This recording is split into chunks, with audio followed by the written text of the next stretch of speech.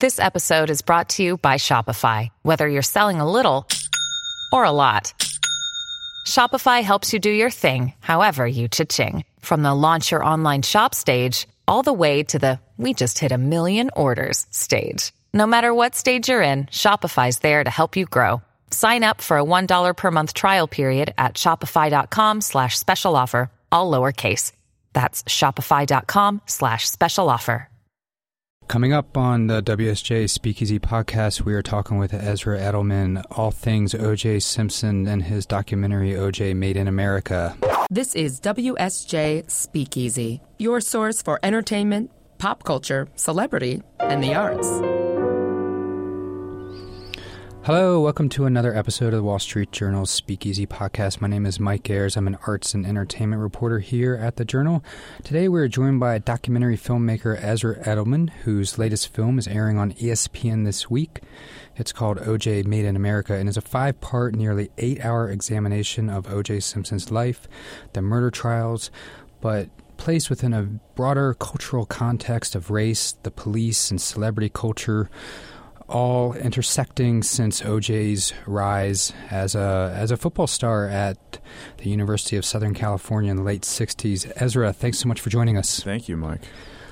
So, there's a lot of information in this film. The viewer is presented with, over the course of Made in America, you make the case early on that O.J., he kind of transcended the normal black experience in Los Angeles, that his athletic prowess gave him an experience that made him distant from what people of color were truly experiencing at the time. I feel like that was extremely important to start out with. Well, it gave him entree, sort of to a world in which he could do what he wanted, live where he wanted, and didn't have to be defined by or sort of held down by or even acknowledging of his race. And that's the first part of the sort of race versus celebrity thing. You run a football, people seem to be down with you because of that, and the rules change. The rules change, and it was very interesting to watch, how he embraced those rules changing, because it's very hard to figure out whether he was very cognizant of it or he was kind of dopey and going along with a yes man, essentially, like, here, go here, do this, smile for this camera, right, and you'll be okay. And he kept seeing how he'd be okay, and he was like, yeah, this is wonderful. Well, I actually think that you hit the nail right on the head in terms of those. He got to USC in 1967. He was a black kid growing up in the projects in San Francisco, went to junior college for 2 years. He arrives at USC, this place that is almost all white, extremely conservative, a lot of wealthy students. And, the football team is really the sort of engine, of pride, at that place. And so here you have a guy who many people still to this day would say is the greatest college football player they've ever seen, like bar none. That's how good O.J. was. Right. And so when you combine all those things together, even though it's also 1967, 68, and in America, one of the more tumultuous periods, his transcendence as an athlete at that place, again, allowed him to sort of, immediately, I think people sunk their mitts into, their hooks into him, saying, like, look what we can do with you. But I also think he was in a world where you have all these people who are idolizing you, and that you might go, oh, I see how I could get over here. I see how I can make this work for me. And I like this. And so I think there's a little bit of both. I mean, I from the get-go, before I even started this, that was a period of time that I was really fascinated by. How do you go from arriving on campus 2 years out, after junior college, the world really doesn't know you, to before you've ever played it down in the NFL, you are starring in Chevrolet commercials, RC Cola commercials, and not just that, you're the first black athlete in history to be doing that. That transformation's amazing. And so I think the fact is it was a little bit of both. He had an ambition from the time he was young to be famous, and I think arriving at that place at that time, it was perfect for him. So more on those lines, I mean, what struck me early on was how stiff OJ seemed. I mean, he seemed so uncomfortable talking to the media in those early days. He just kind of like smiled and nodded. At times it seemed he was just really scared or just kind of dumbfounded. I couldn't figure out if he was just, maybe he's just an inarticulate guy at that point in his life. And, you know, a lot of us are when we're 20 years old. You know, we're not that quick on our feet. What would you have done if, as a 20 or 21-year-old, someone was thrusting a television camera in front of you, you know, in your face and oh, let's talk, Mike? Which, in the grand scheme of things, too, for them, you know, that also is a new thing. You know, TVs being in people's homes, the wanting to talk to athletes, you know, at every given moment. You know, we do it now. You know, we've been doing it for the last, 40, 50 years. But at that point, it was still kind of relatively new, I would think. Well, I mean, that's even there's the game that sort of really solidified OJ stardom was this game in 1967 against their crosstown rivals UCLA, who was ranked number 1 at the time. And it was this huge, as big of a game as it was in Los Angeles, because it was huge. It was this big rivalry, and they're both ranked in the top 5. It was also this huge national televised event with these two sort of historic programs. And if you even look at the footage, it's like talking about the amount of cameras that are on the field. It's really the advent, like almost right then, of slow motion replay. And, you know, you're right. It's when we started to absorb athletes both on and off the field in a different way, being able to sort of, look at them under the microscope in a different way, but also enjoy the beauty and the grace of someone like OJ in a way that no one had previously been able to. And so there is also that, that's part of this thing where when you're watching, and I'm cognizant of it because I've, watched this thing thousands of times and put this thing together, where you don't know how much a viewer is going to absorb these little things. And like they're going to take it in of like, oh, right, this is actually part of this greater narrative, which is the stage that he's on at this time, how it's being covered, and then what are the further ramifications for that. Because in many ways, the other thing that, that period of time does, it's not just by the way that he's answering questions as a 21-year-old. It's that he's being asked to take part in political movements. And again, when I think of myself at that age, I mean, I was aware of the world, but if someone showed up my door and said, hey, Ezra, you want to be a part of this? I'd be like, dude, I'm going to go and eat my cereal on my couch. Like, I don't think I'm ready for this. Regardless, by the way, of my personal politics. Now, having said this, this is why OJ, he's not a patsy, because he knew what he was doing. Now, someone might have gotten in his ear and said, dude, if you want this stuff, you want fame, you want commercial stardom, you want to be loved by everybody, you can't align yourself with them. The black athletes who are militant, political, are scary, who white America doesn't know what to do with. But he might have done that on his own. He might have been like, that's not me, and it's not for me because I'm trying to go over here. I mean, when you think about celebrity now, and with social media or whatever, and how control they are of their brand, their message. Celebrities can't go off brand. Politicians can't go off brand. They can't go off message. And, they have all these tools at their disposal. That is, of course, a new thing that we continue to be fascinated by. But, the OJ case, it would be pretty interesting if that was the situation where he, either had people telling him this, at an early on, or, like, if you want to go down this road, this isn't going to happen. But if you want this to happen, you should go down this road.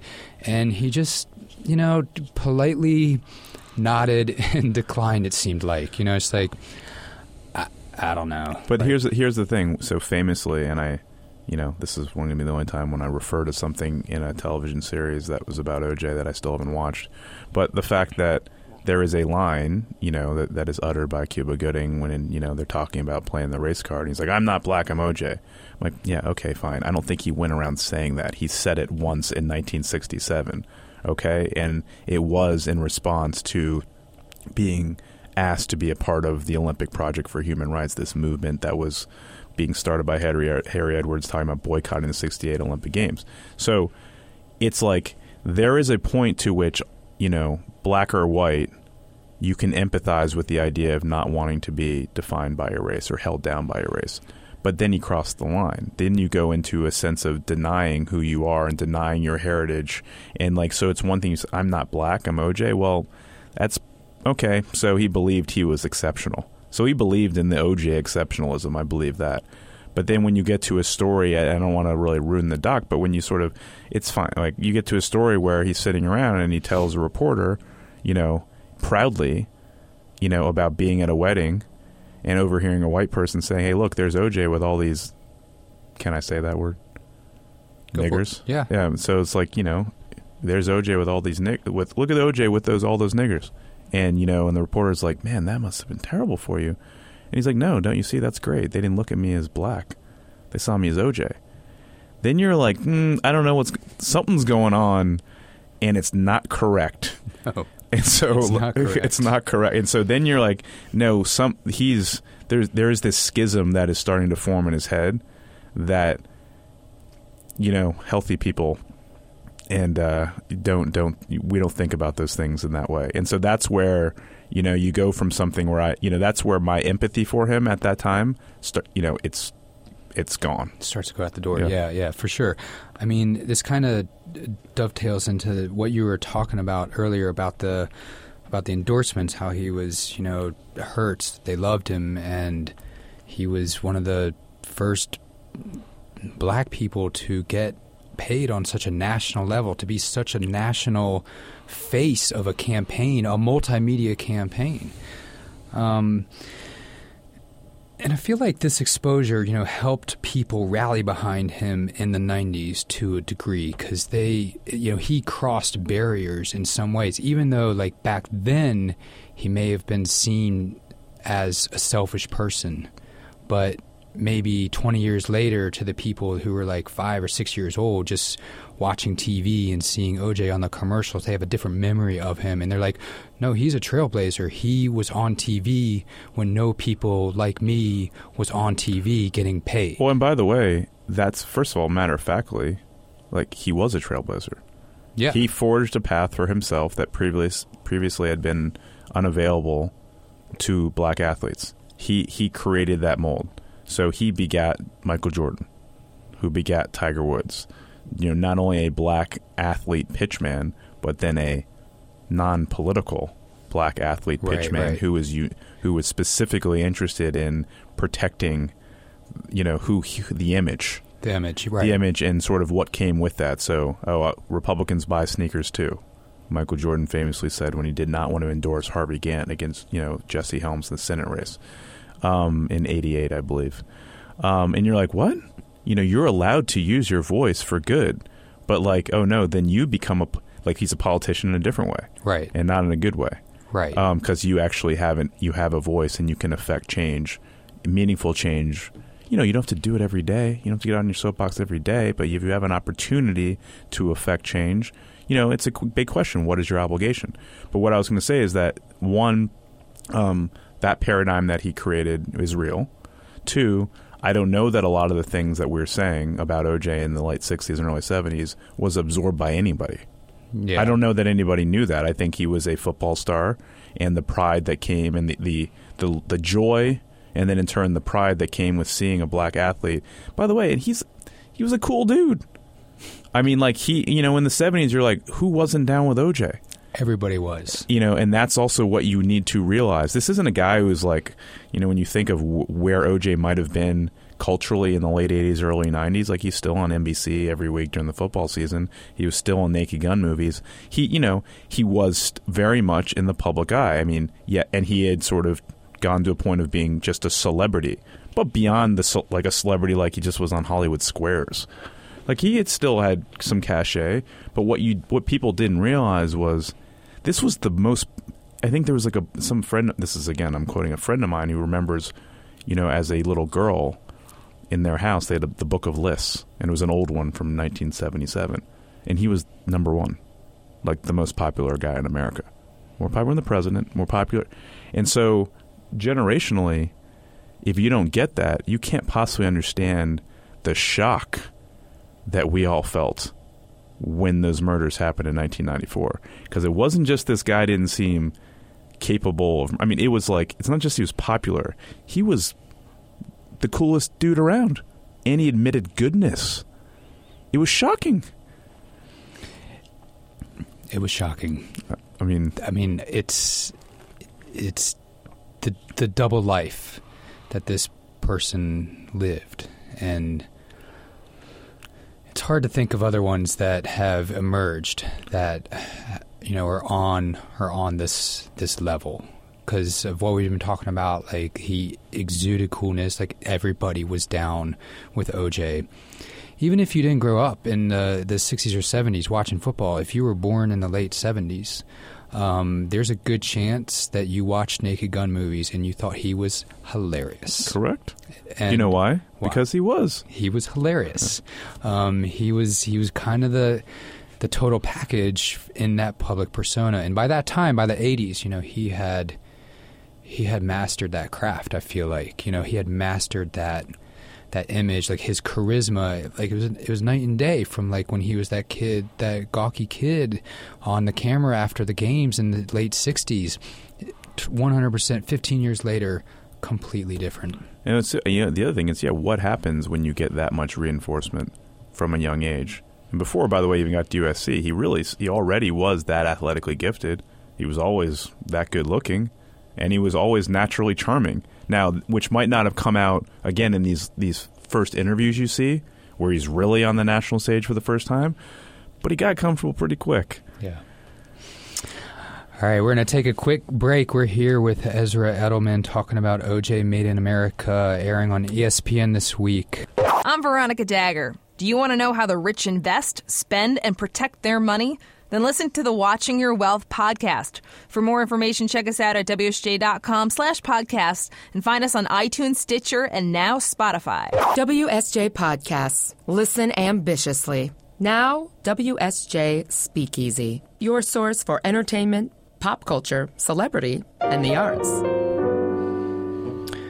Welcome back to the Speakeasy Podcast. My name is Mike Ayers. I'm an arts and entertainment reporter here at the Journal. Today we've been talking with Ezra Edelman of the new film on ESPN, OJ Made in America. It's 5 parts. It's a healthy 8 hours long. It looks at OJ Simpson's life from a whole bunch of different angles. Ezra, so you got a lot of great access to interviews from all sides of people that were involved with his life, with the trial. What was it like getting Nicole Brown and Ron Goldman's family to talk? Difficult. I mean, the Brown family, they don't really like talking about this, not surprisingly. And I do think there needs to be said about this or anything else that, I mean, look, this is an almost 8-hour documentary that, you know, is getting all, it's very visible, and we're sitting here talking about this because of it. None of this, we wouldn't be sitting here talking about it if 2 people were not tragically, brutally murdered. And the fact that, you know, I can't imagine what it would be like to have to endure people calling you up like all the time and saying, we want to talk about this, you know. You know, I think Denise Brown, who was very visible at the trial, like wouldn't talk to us because she has been so out there over the years. And so I was happy to be able to, it was great to be able to talk to Tanya, who is the youngest sister.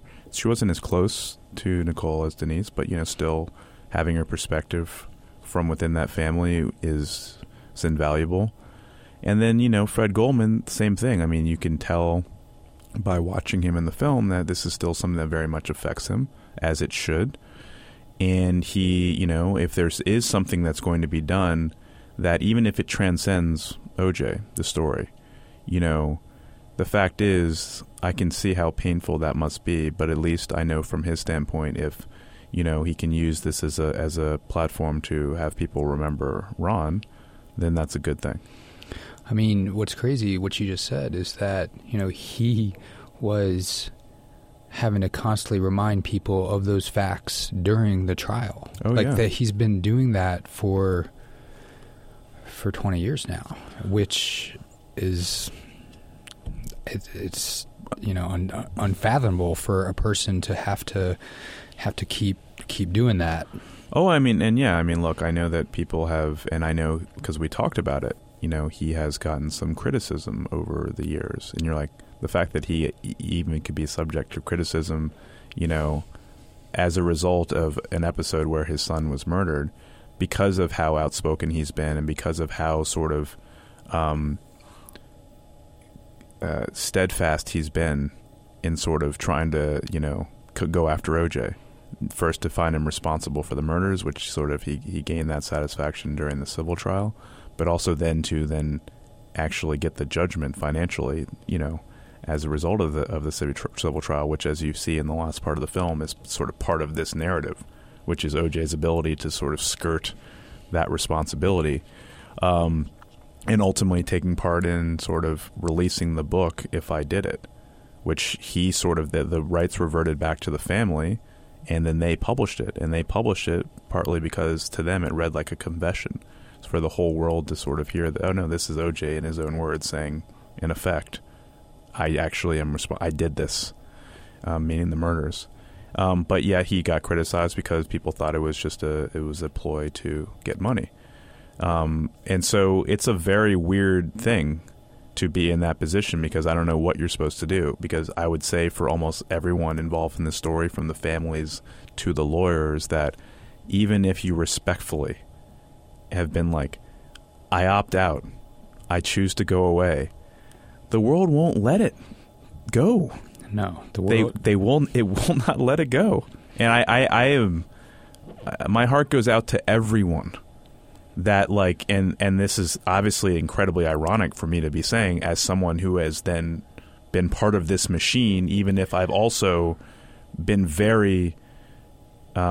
very cognizant of it and very respectful of that fact. And the whole point of this is to been like, but I'm not like everyone else in terms of what I'm trying to do. I'm really trying to approach this in a more thoughtful way and talking about all of this history and all of this, there's no gotcha. There's no sensationalism with this. But that's a very tall wall you have to get over to get these people to sit and talk to you and trust you. And it's very humbling that all these people, some of whom have not talked for a very long time about this, chose to participate. And I take that very seriously, and that they did choose to do that and were as open and honest with me as they were. Well, you mentioned a moment ago about OJ, kind of his ability to skirt the issue, the issue of what happened with the murders. When we get to the arrest, if you didn't pay attention at the time, or you are just a little kid, or you just forgot, you have throngs of people supporting him, free OJ, even though, at least some people were very aware of his violent past at that point, that he had a violent history with his wife. You have Al Michaels literally saying there was nothing in the past that indicated he would do something, which is completely false. That he were capable of doing something like this. Yeah. When the exact opposite was actually true. He had things in the past that completely indicated that he could do this. It just felt like, various different groups of people. And this is one of the things that is so interesting about this film, is that you have all these different groups of people, and they all kind of gave him a free pass. They wanted to not believe this is true, but they all had different reasons for wanting to believe that. And it starts to really come to a head with the intersection of all, race, culture, celebrity, sport, violence against women, police life, it all came together. It felt like right at that point. I mean, it's true. And that's why, it's now, maybe it's a running joke. Okay. The doc's almost 8 hours long, but there's a reason. And in some ways, like, of course, as the person who directed the film, I'm going to say, well, of course it justifies that length, but it really does. I think that part of the problem is the way that we've treated this and tried to absorb it. And even since then, in these little, it's done in, so one individual wrote a book, or maybe there's a 2-hour documentary, but like there is a totality to this and interconnectedness to all of these themes, by the way, beyond race, beyond celebrity, that there is not one thing you can reduce this to about O.J. himself, about what you think happened the night of the murders, about what you think went into the verdict, about what you think was the reaction to the verdict. All of these things are a confluence of a lot of factors, including, yes, how O.J. was enabled to live his life the way he did and get away with stuff like up to that point. And it's complicated. It's very complicated. And you can't just say, unless you sort of have to emotionally engage with all of these different people. And you you have to engage with the different media things. You have to sort of see Roy Firestone doing an interview with O.J. And it has to come in a way so you're sort of absorbing this all over again. It's pouring it's versus like, yeah, there could be someone that says, and he was enabled for 10 years, and it's like, okay. Like, it'll wash right over you really quickly. It's the same with the notion of emotionally engaging with this history of the LAPD and the community, with seeing these incidents over and over again and how awful they are. Because you need to engage with it, if you're a white person who doesn't either know about this history, doesn't have to think about these things, seem to think that, oh, yeah, maybe there was that thing with Rodney King and that explains a lot. No, why don't you sit and engage with 50 years of this history? And then maybe you'll have a better sense of why so many people reacted the way they did at the verdict. But unless you do that, I still think you could leave this story being like, I still don't, like, why were you doing that? I feel like back, in the 90s, memory little hazy, but just the connections between Rodney King and then getting to O.J. in that city, those 2 years, and how hurt the community was, and then how this was now presented, and it became, completely larger than life and became a global thing. But those connections, were they really there back then, or are they just now kind of emerging that we can, kind of go back and look and trace, a community's feelings towards the police, towards planting evidence, towards all these things that, kind of connected O.J. and the Rodney King situation, but just not in an obvious way. Well, I think it was very much there. I think it was very much there, but from a one-sided perspective. Right. And so I think that there was enough things happening during the trial that if you were not black, you were not as willing to sort of you weren't thinking about it in the same way. And I think if nothing else, I think the Rodney King thing was definitely there. Now, were people talking about Latasha Harlins? A 15-year-old girl who went into a convenience store to buy some orange juice and then got gunned down by the Korean shop owner, and then who didn't subsequently spend a day in jail. I mean, again, you wonder, there's a lot of stuff that was happening with the riots, and as far as the black Korean tension, that's partly where it came from. There's a lot of things that weren't talked about, but it's not. But for me, it's also the totality of the history, which is this wasn't this cauldron that's just sort of started bubbling up in 1991. This was something that went back, again, 27 years before the city burned in 92, Watts burned in 65. And so I think it's that history, I think, for black residents of Los Angeles, for the people in that jury box, was very apparent. And that's why the defense went there. It is hard to know what completely was apparent, but clearly it wasn't apparent to a white audience because there was such a lack of understanding to that investment in the trial from black America, from black Angelenos, for people who would go, how the hell could you think he's innocent?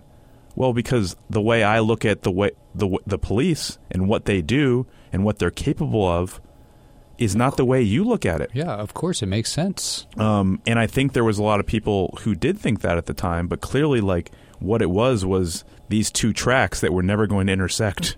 Like, I think this, I can't possibly understand how you think this because I haven't experienced that. I have not walked a day in your shoes. And that's what's amazing to me, like, where people today are saying, I had no idea.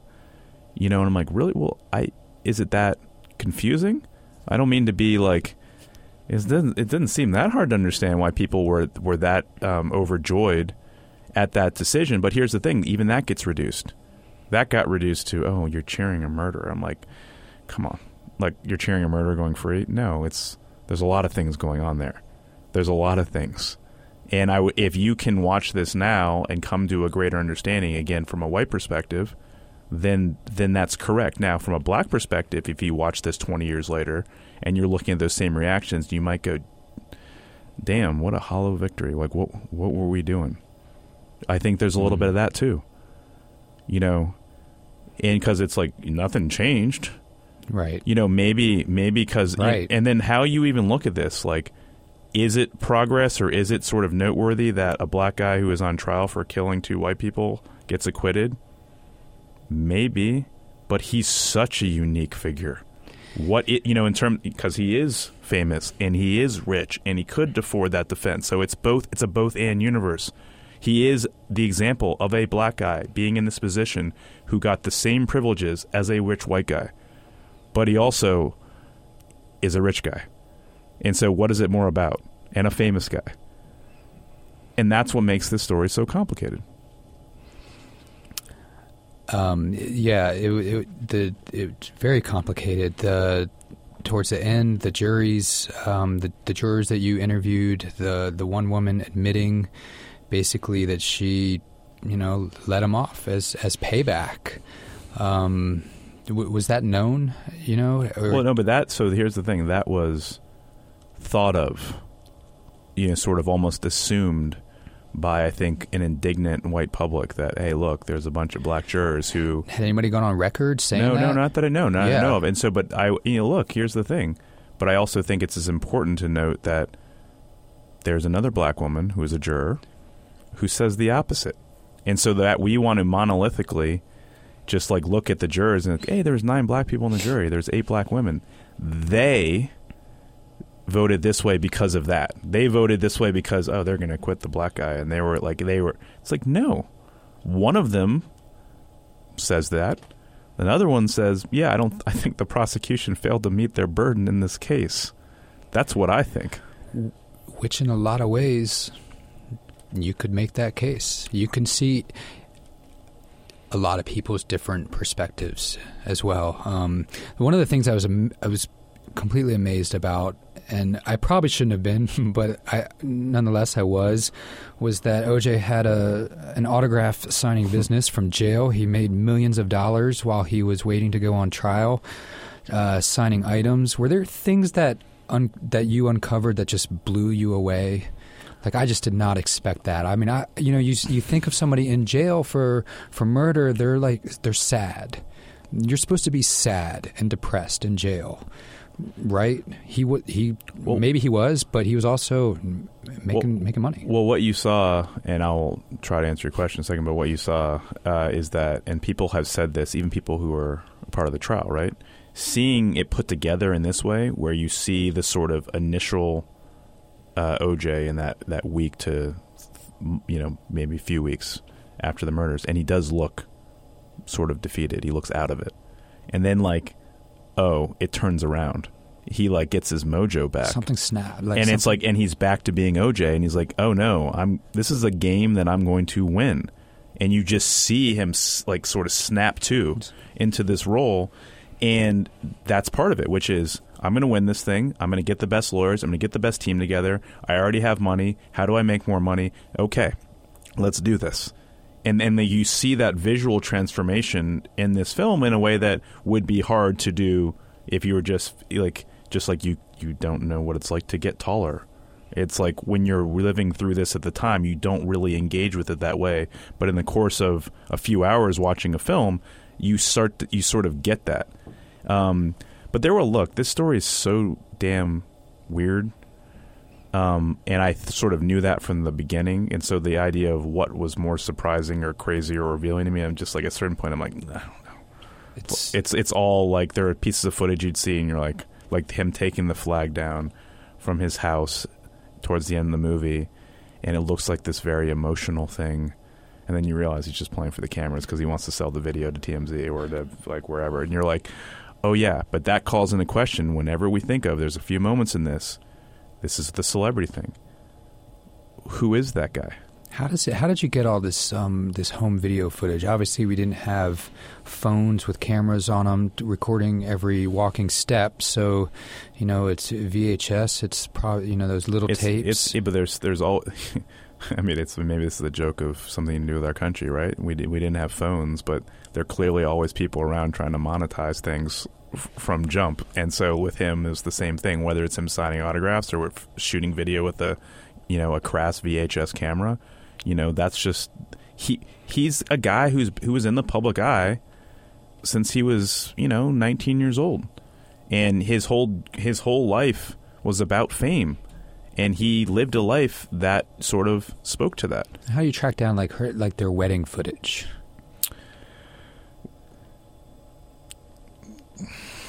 Our producers did an incredible job just sort of canvassing anyone and everyone to get every piece of footage that exists. Yeah.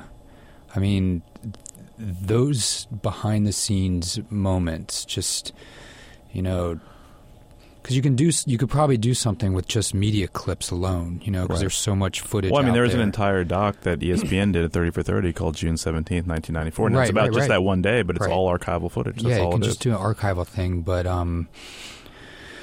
it just painted this.